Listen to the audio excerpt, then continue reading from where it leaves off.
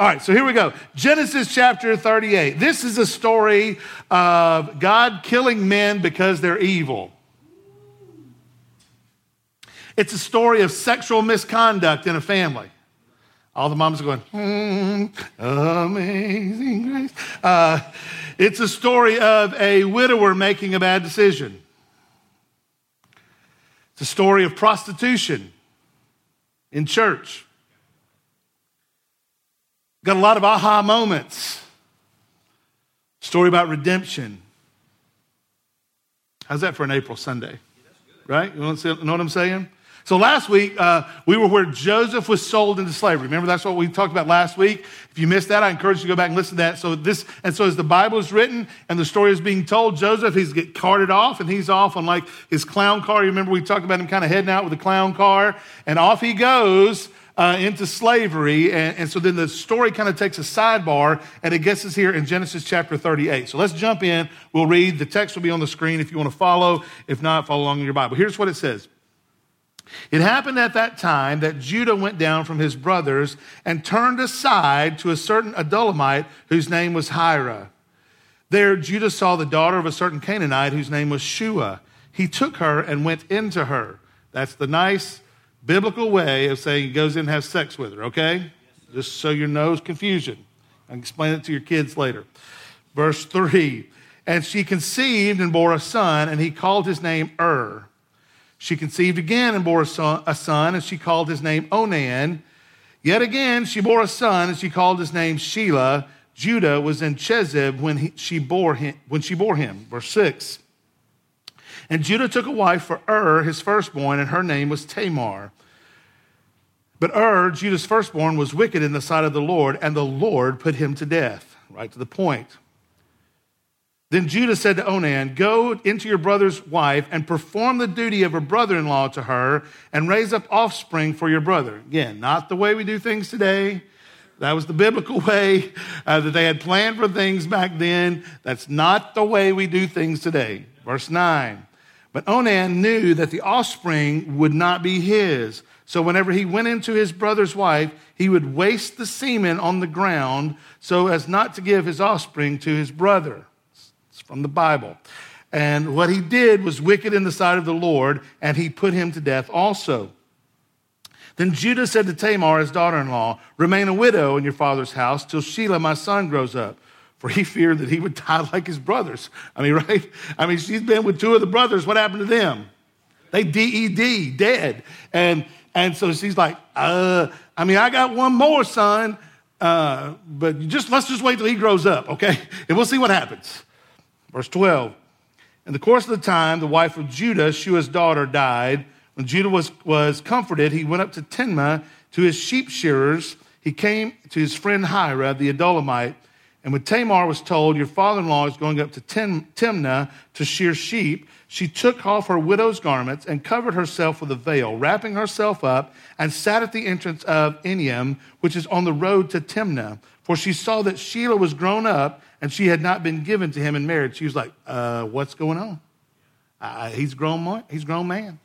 Nothing's happening over here. Verse 15, when Judah saw her, he thought that she was a prostitute, for she had covered her face. He turned to her at the roadside and said, come, let me come in to you. For he did not know that she was his daughter-in-law. She said, what will you give me now that you may come in to me? He answered, I'll send you a young goat from the flock. And she said, if you'll give me your pledge until you send it. He said, what pledge shall I give you? She replied, your signet and your cord and your staff that is in your hand. So he gave them to her and went into her, and she conceived by him. Then she arose and went away, and taking off her veil, she put on the garments of her widowhood. When Judah, verse 20, when Judah saw the young goat, sent the young goat by his friend, the Adullamite, to take back the pledge from the woman's hand, he did not find her. And he asked the men of the place, where's the cult prostitute who was in Enim on the roadside? They said, no cult prostitute's been here, bro. So he returned to Judah and said, I've not found her. Also, the men of the place said, no cult prostitute's been here, bro. And then Judah replied, let her keep the things as her own, or we shall be laughed at. You see, I sent this young goat, and you didn't find her. About 3 months later, Judah was told, Tamar, your daughter-in-law, has been immoral. Moreover, she is pregnant by immorality. And Judah said, bring her out, let her be burned. As she was being brought out, she sent to her father-in-law, by the man to whom this belongs, I am pregnant. And she said, please identify who these things are, the signet and the cord of the staff. And Judah identified them and said, she's more righteous than I, since I did not give her to my son Shelah, and he did not know her again. When the time of her labor came, there were twins in her womb. And when she was in labor, one put out a hand, and the midwife took it and tied a scarlet thread on the hand, saying, this one came out first. But as he drew back his hand, behold, his brother came out. And she said, what a breach you have made for yourself. Therefore, his name was called Perez. Afterward, his brother came out with a scarlet thread on his hand, and his name was called Zerah. If this isn't reality TV at its best, I don't even know what is. When I first read through this text, I considered doing a one-off today and passing this off to one of the other pastors to let them preach this text and go, you know what, I'm just going to do Church Plant Sunday today, and we'll just let somebody else handle all of this today. But alas, here we are. And so let me say this before we get started. Life is not linear, okay? Life is not some easy straight line that we live. Life is not static. It doesn't stay in one place very long. Life is dynamic. It's always changing, right? I mean, it's always changing. We go down curves and around curves, and we get curveballs thrown at us. And so we're never just in some straight line. This is what's going to happen next. And if I plan my life out, it's just going to fall down this nice, easy path right down the way. Every person in this room, whether you're here or you're watching online or wherever you are today, are in some kind of process. We're all in process, literally, until we die. Our life is some type of process. People do things all the time that surprise us. I mean, don't your kids surprise you, parents? I mean, they do something all the time that's just surprising. I got up this morning, and one of the things that we talk about is, just take responsibility for yourself. I get up this morning, first one up, shockingly, and the kitchen lights are on. The kitchen lights are on, and the lamp is on, and the light is on in the pantry. And so somebody's been up. I heard them at 1:30 this morning, all yapping all this kind of stuff. And I'm like, we'll see if they make it for church in time tomorrow. All this stuff's on, but so kids surprise. They always do stuff that we go, come on, I've told you to turn the lights off 1,000 times. But kids surprise us all the time. Does your spouse ever surprise you? I ain't saying nothing. How about your boss? Does your boss ever do anything that surprises you? How about your coworkers? Do they ever do anything that surprises you? Your neighbors? Do something you go, what in the world are they doing over there? Your in-laws, not going to talk about that. Sure. Yeah, y'all mooing already.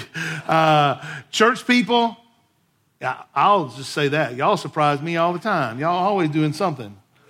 Yeah, everybody doing something. So people surprise us all the time. It's true in our passage today, true of Jacob's descendants, and it plays out dramatically in this story of Judah and Tamar. And so if you know the story of that's in our text today, you've already heard it.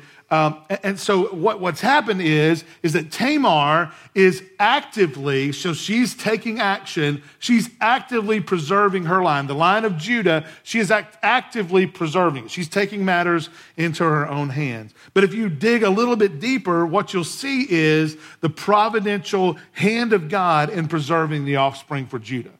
This is God at work. And if you even dig a little bit more deeper on a little bit more personal level, you'll see how God's sovereign plan and purpose is bound up. It's really intertwined in the development of individuals. God's sovereign plan and purpose is bound up in the development of you and bound up in the development of the people we read about in the Bible. It's bound up in the development of your life, and it shapes the people in our scriptures, and God's plan develops and shapes you as he conforms you to the image of Jesus. He's always at work, the good, the bad, and the ugly. He's always at work. And I hope that's some type of an encouragement to you today, that no matter what you're in the middle of, that the providential hand of God is always at work. Amen, church? It is. So let's dive in. Jacob's sons had known for a long time that Abraham and Isaac had warned against marrying the daughters of the Canaanites. They had warned him over and over. Those were those crazy girls you went to high school with. You know, they were, raise your hand if you know what I'm talking about. You know, those crazy girls. If you didn't raise your hand, you might be one of those crazy girls from high school that we all get warned about. Or they're the girls in college that, you know, were fun to take to a party, but you didn't want to marry. I mean, that's what they were talking about. The Canaan, they were like, don't marry those people. Just stay away from them, okay? Don't go marry them. And back in chapter 24, this is what we see. This is what the text says. Abraham said, swear by the Lord, the God of heaven and earth, that you will not, say will not take a wife for yourself from the daughters of the Canaanites. That's from Genesis chapter 24. And in chapter 28, Isaac reiterates the same thing when he sent him off to Mesopotamia. Look what he said. He called Jacob and blessed him and directed him and say, you shall not take a wife from the Canaanite women. That's in Genesis chapter 28. So Judah, the fourth born of Jacob, knew full well that he must not marry a Canaanite woman. So this is what it's got. Will not, shall not, must not marry a Canaanite woman. That's what he told him to do. What does he do? He goes off and marries a Canaanite woman. Just like our kids, right? Man, you can warn them all you want to. Kids, y'all need to listen to your parents. Hey, those kids right over here in this general section, listen to your parents. Listen to your parents. Your father is wise, and listen to him. It's just a general statement. Whoever's sitting over there. Despite the warnings, despite the generational warnings, Judah goes off and does the very thing he's told him not to do. And so it happens whenever Judah goes down to this place called Adullam. It's kind of southwest of Jerusalem, and so that's where he's headed down. He visits this Canaanite named Hira and meets an unnamed woman that doesn't give a name in the a text, just says that she's a daughter of Shua. And so evidently it was lust at first sight, because the Bible jumps like right off into it. And so I don't know if this was like going to the club or headed down to, you know, some beach resort, but like he was like there and he's like, man, I'm in and I like you and now's the time. One commentator said it was a union based on chemistry rather than principle. And so that's what the text says. There Judah saw the daughter of a certain Canaanite whose name was Shua. He took her and went into her. Brown chicken, brown cow. I mean, that is what happens in this particular text. And this woman, she was fertile as the Tennessee Valley. I mean, she was, right away, she bore him 3 sons, Onan, and Shelah. Now, the first one's named And so I don't know, you know, all biblical names have some type of meaning. And so I don't know if because it happened so fast and she got pregnant right away, they were like, I'm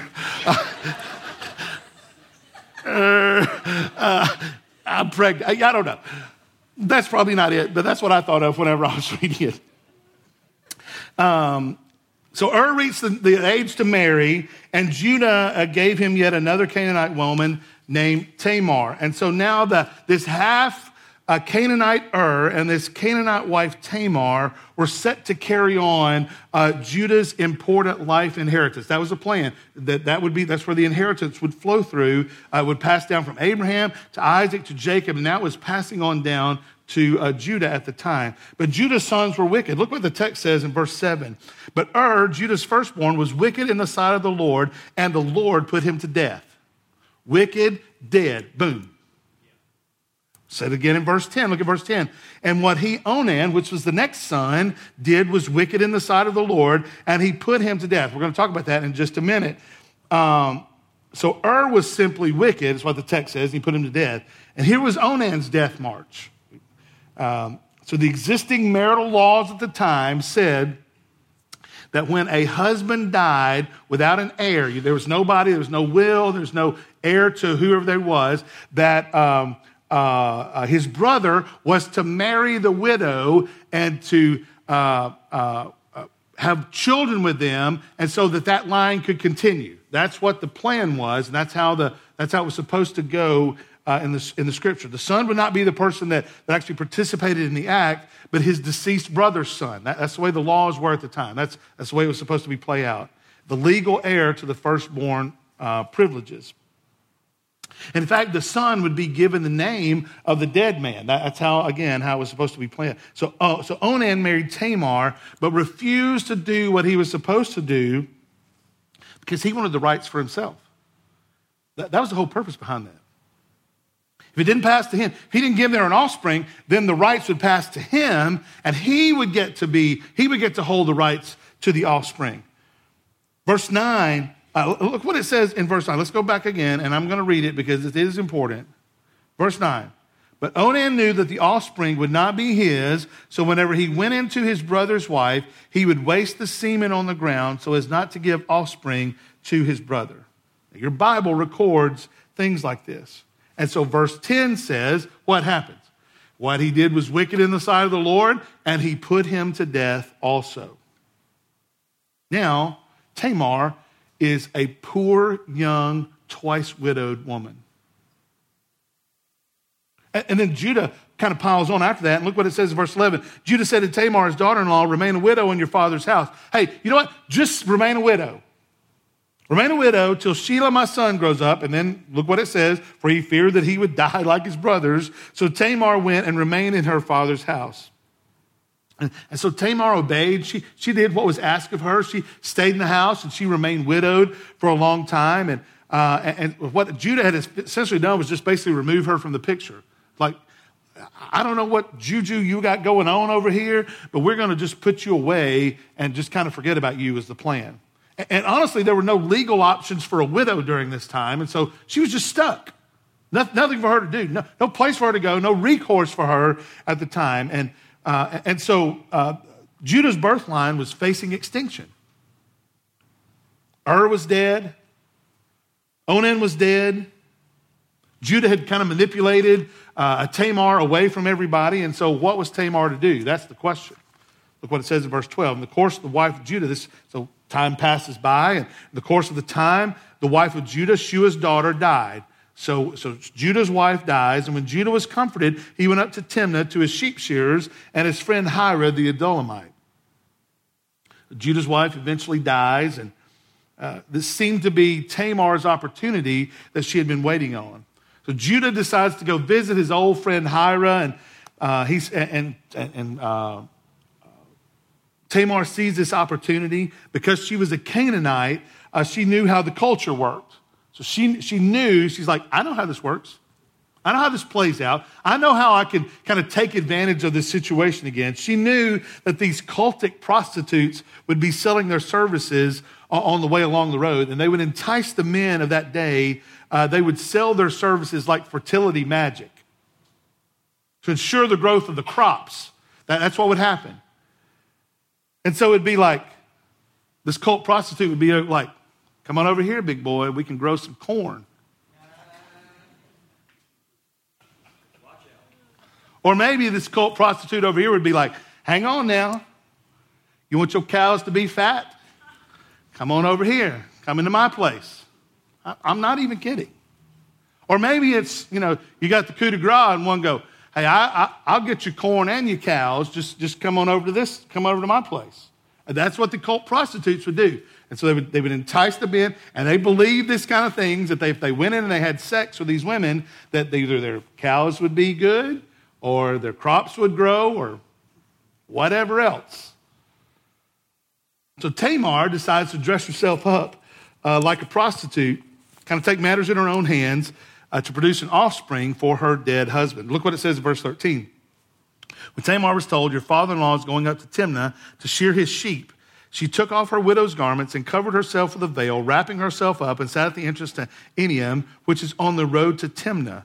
For she saw that Shelah was grown up, and she had not been given to him in marriage. When Judah saw her, he thought she was a prostitute, for she had covered her face. She's got a veil over her face. Her plan was working just like she had thought. So things are going really well according to her. Verse 16, he turned to her at the roadside and said, "Come, let me come into you," for he did not know that she was his daughter-in-law. She said, "What will you give me that you may come into me?" He answered, "I'll send you a young goat from the flock." Aha, the goats. And she said, "If you give me a pledge until you send it." He said, "What pledge shall I give you?" She replied, "Your signet and your cord and your staff that is in your hand." So he gave them to her and went into her, and she conceived by him. Now, let me say this. Grief is strong. Okay? Grief is strong. It clouds vision, causes people to make uninformed decisions or bad decisions a lot of times. Listen, church, it's imperative that we stay close to the grieving.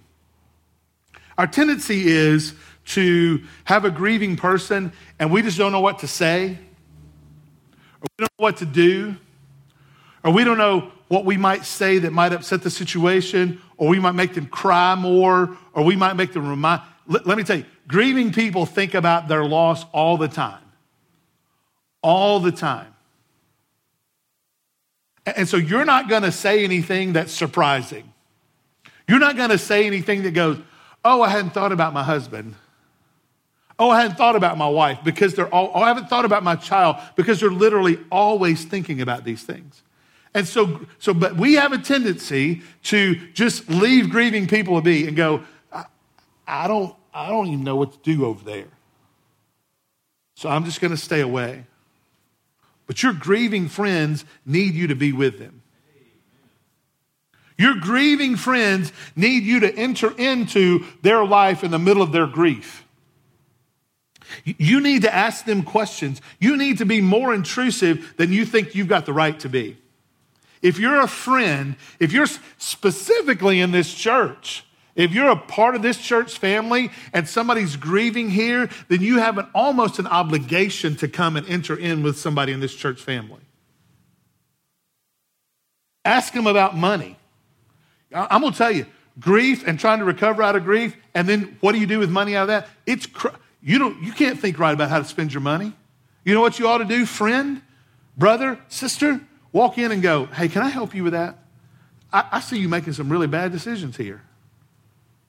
You might want to think about what you're doing with your money. You got a financial advisor? You just figuring out this on your own?" Talk about family. Hey, what does your family dynamic look like? Are you caring for your children? Are you giving attention to them? Are you spending some time with them? Are they left out to be on their own to kind of figure this out themselves? Wait, you're starting to date already? That's what question always comes. Everybody thinks it's too fast all the time, right? Too fast. Wait, you didn't wait long enough. Wait a minute. Have you thought about the people that you're dating? Have you thought about who it is that you're going out with? That girl's crazy. Yeah, she act like a Canaanite. Yeah, you know what I'm saying? That dude's like 3 times your age, whatever it is, whatever the situation is. Be intrusive with your friends about their dating life. Encourage them to make smart decisions. Listen, but be compassionate. Grieving people need your compassion. Be courageous, because grieving people need you to be courageous because they don't know how to be in the time. Be present. All those 3 things: be compassionate, be courageous, and be present. Those are 3 critical things that your grieving friends need from you. They need you to help them make clear-headed decisions, and this did not happen for Judah. So, from our text, Judah has sex with Tamar. Though he was unaware of it at the time, had sex with his daughter-in-law. And so Judah didn't have any payment. So they go in, they have their encounter, and he's like, I ain't got no money. And so she's like, how about some of those personal items? certain items that would have identity for him. There was signet and his ring and his staff. And so that would be like somebody giving you, like you giving them your driver's license and your social security card. And so it'd be like, if that encounter happened today, it'd be like, well, I don't have any money, ma'am. And you'd be like, but here's my social security number. How dumb is that? That'd be really dumb. But that's the kind of situation that he found himself in. And so now as you get into this text, if you look back, if you kind of just take a pause right here, we can kind of look back through the history, and we have that to be able to look at. We can look at 3 generations of deceit that has now happened. And each one of them involves some type of identity and a goat. Go figure. I'm not kidding. Some type of identity and a goat. Jacob deceived Isaac by wearing what? Goat skin. Judah deceived Jacob by dipping Joseph's robe in what? Goat's blood. And now Tamar has deceived Judah and involved a disguise and some type of identity and a goat. Look at verse 18. It's already up here. He said, what pledge shall I give you? She replied, your signet and your cord and your staff is in your hand. So he gave them to her and went to her, and she conceived by him. So this child is not guaranteeing a grandchild for him. It's going to be his child. And so now Tamar is set to become the inheriting ancestor of the line of Judah. One of the matriarchs of Israel, bearing the son of Judah himself. Now, what we see is Judah suddenly becomes not so proud of this deed. And so he sends his Canaanite friend to settle up and get his possessions back. And so have you ever been out somewhere and you have to leave your card and maybe you're out with some friends, you have to leave your credit card somewhere, and you go home for the night and you get up the next morning and you're like pulling out your wallet to pay for breakfast, and you're like, oh man, I don't have my ID or I don't have my credit card. Where did I leave that? I mean, we went to the restaurant, and then we went to hear a band play, and then we went to Crystal, and then, or just making that up. Where in the world did I leave my credit card? You've got to kind of figure out where you went to, and you're like, all right, I'll have to retrace my steps to go back where I was. You go back, and you're like, is my card here? No, I don't know where your card is. Then you're hoping it's not at Crystal because you never know what's going to happen there. Anyway, but so he sends his friend, and the prostitute's gone. Like nobody's there. And so they was like, I don't even know who you're talking about. I don't know who in the world who you speak of. So Judah and Hira is like, you know what? Let's just forget this ever happened. This is probably the best thing to do. Just forget all this night ever happened, and we'll just keep moving forward. Look what the text says in 19. When Judah sent the young goat by his friend, the Adullamite, to take back the pledge from the woman's hand, he did not find her. And he asked the men of the place, where's the cult prostitute who was with Eniam on the roadside? They said, no cult prostitute's been here, bro. So he returned to Judah and said, I have not found her. Also the men of the place said, no cult prostitute has been here, bro. And Judah replied, let her keep the things as her own, or we shall be laughed at. You see, I sent this young goat, and you did not find her. I love biblical language. It's just funny to me sometimes. I mean, I sent her a goat. She wasn't there. So let's just forget it. So eventually, the text tells us that Judah ends up, so Tamar in the whole disguise ends up getting pregnant. And then she tries to hide it. She goes back, she puts on, her regular clothes, and she goes back to her life. Well, then she becomes pregnant. We already established that. And Judah finds out about it a little bit later. Look what verse 24 says. About 3 months later, Judah was told, Tamar, your daughter-in-law, has been immoral. Moreover, she is pregnant by immorality. And Judah said, bring her out and let her be burned. Let's just burn her. So Judah was quick. There was a horse there. It's called the high horse. And Judah decides to get on it. And so he jumps up on his high horse really quick. It's like, she's had sex, and she's not married, and she's pregnant, and she's putting us all to shame, And so let's set her on fire. Yeah. But Tamar pulls out the ace in the hole. Look what she says in verse 25. As she was being brought out to be burned, she sent word to her father-in-law, by the man to whom this belongs, I am pregnant. And she said, please identify whose these are, the signet and the cord and the staff. And Judah was like,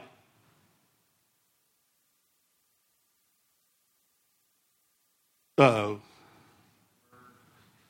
Yeah. And Judah identified them. Look what the text says. Judah identified and said, she's more righteous than I, since I didn't give her to my son Shelah. This is what I should have done. I didn't do it. This Tamar is more righteous than I am. Judah admitted that Tamar was righteous and taking matters into her own hands. And he admitted that he had not been righteous. One of those Maury Povich moments. You are the father. Now Tamar suddenly was exalted and Judah was humbled. Look again at verse 26, because it's a pivotal moment. This is the first hint of a change taking place in Judah. Judah identified them and said, she's more righteous than I, since I did not give her to my son Shelah, and he did not know her again. He publicly admitted his moral failings. Yes, he was caught in the act, but sometimes God takes us down some really unsuspecting paths to conform us into the image that he desires for us. Sometimes God takes us down some unsuspecting paths to conform us into the image that he desires for us. It may seem like it's the worst thing in the world that's happening when you're in the middle of it. Sometimes it's just his shaping us and forming us in the middle of whatever that situation is, to conform us into the image of Jesus, to put us in some really difficult situations, hopefully put some of those things behind us. Eventually, Judah would be the one that pleads for his brother. We'll get to that text a little bit later in Genesis. He pleaded for his brother Benjamin for his life, and Judah even offers to give himself as a pledge to save his brother. That's not the Judah we see right here. That's the Judah that would become later in our text. What we're seeing in our text today is the hidden hand of God, always at work, always working, even in the middle of our deep sin, to form us and conform us, and to do it to Judah, and to do it to you and to me, to make us into the man or woman he wants us to be. This was the beginning for Judah. Let's finish this text and we'll wrap this up. 27 says this: when the time of her labor came, there were twins in her womb. And when she was in labor, one put out a hand, and the midwife took and tied a scarlet thread to the hand, saying, this one came out first. But as he drew back his hand, behold, the brother came out. And she said, what breach you have made for yourself. Therefore his name was called Perez. Afterward, the brother came out with a scarlet thread to his hand, and his name was called Zerah. And so this harkens back to Jacob and Esau, kind of the struggle in the womb. Remember that? The struggle in the womb, and it resulted in a reversal of who was to come out and who was to be the firstborn. And in both cases, the younger came out, and the older was called to serve the younger. It happened before, and it's happening again. Listen to this. Listen. God elects whom he will. God elects whom he will. Now, I know that election is one of those squirrely doctrines that everybody gets all nervous about, okay? You may not come from a church that's ever taught an election, or if they taught an election, it was like those bad people that teach election over there at that other church. That may be the church that you grew up in, the church that I grew up in, until I actually read my Bible. And God is always, say always, always electing people in the scriptures. He's always choosing people. And it starts, and we've seen it all through Genesis, and it just continues all through the scriptures. You may not like that doctrine. You may not like the way that it feels, but the Bible is full of election. God choosing his people. God choosing people to accomplish his plan. God working and willing to work for his good pleasure. Full of it all through the scriptures. We see it happening right here in the text. So we go, so what? What do we do with all this? Tamar, the Canaanite, who began outside the people of God, turned out to be a heroine for God's people. Outside the family of God, don't go over there and marry those people. Don't go over there and take one of those. Don't mess with those people. She becomes the heroine that ends up saving the line of Judah. The Judah-Tamar story teaches us that God's purposes are always interconnected with the growth and development of people. God is always at work in his children's lives, shaping you and me to conform to his image, to accomplish his purposes. He's always doing that in our lives. Andrew Reed said this. He's a commentator on this, and this is what he said. In this way, it's possible to see that all of life as the medium of God's activity. He is not just active when we read our Bible and pray. We happy about that, right? He's also active when we live in our world. Hence, when we wake up tomorrow, we don't wake up to a day without God. Tomorrow is God's day. For he made it, formed it, and works in it. What's more, he wants you to enter tomorrow determined to be his person in it, and to let Jesus be formed in you as you allow his word to interact with your situation. Paul wrote to the church at Philippi and basically says the same thing in Philippians chapter 2:13. For it is God who works in you both to will and to work for his good pleasure. This is amazing news. God goes ahead of us for the life that we're living, right? Amen? Hallelujah.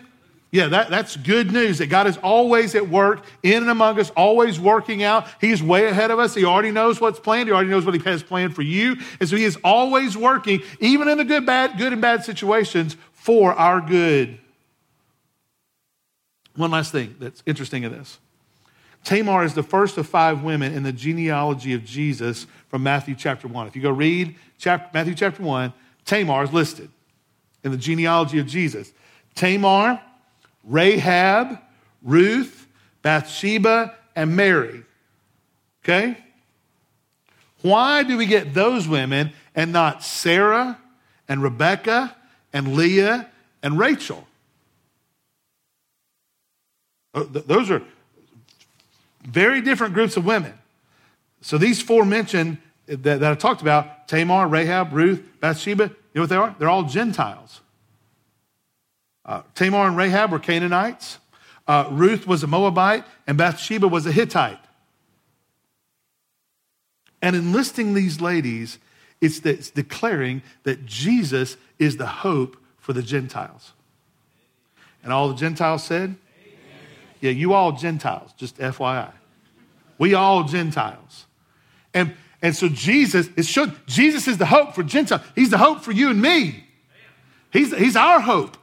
He's the people. We're born outside Israel, but Jesus becomes our hope. He uses people outside of Israel to bring in the family of God. We're happy about that, Gentiles. Each of these women had really irregular and a potentially scandalous marriage. But their relationships were part of God's providential plan that he had for bringing the Savior into the world. Links in the chain for the Messiah that was to come. And these ladies paved the way for Mary, who in reality had her own scandalous birth. I mean, she wasn't married and she becomes pregnant. That in itself is a scandal. And these ladies were paving the way even for Mary's birth. Look at this. God works his will even in the middle of the whispers of scandal. God works his will even in the middle of the whispers of scandal. It's even your scandal. Even the scandal that you're a part of right now, God works his will even in the middle of those kind of things. I'm not telling you to sin more that grace may abound more. By no means. But I am telling you this. When you do sin, grace abounds even more. Okay? I'm not telling you go do it. But I'm telling you when you do it, when sin abounds, what? Grace abounds even more. What a God we serve. He's so great that his hidden hand is constantly surprises us in the works of history and in our lives today. In my life, he surprises me when I do dumb, stupid stuff. In your life, that he hadn't killed you, it surprises me. Just kidding. Surprised he doesn't kill all of us, right? Working in the hearts of his people for mine and your benefit. Hey, folks, you think you've blown it?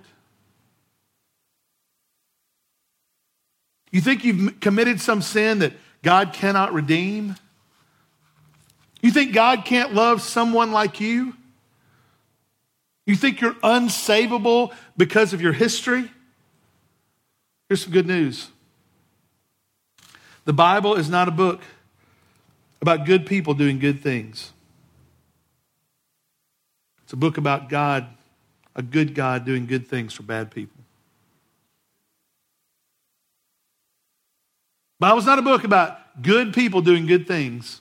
Lord knows we've seen that. It's a book about good God doing good things for bad people. That's good news. Today's story, listen, is for you. Today's story is for you and me. God took a twice widowed woman who posed as a prostitute and had sex with her father-in-law that continued the lineage that God himself promised that one day would produce the Savior of the world. How about that? God can and will redeem your story as well. No matter what it's been like, no matter what it is today, God is a God of redeeming love. Let me pray for us.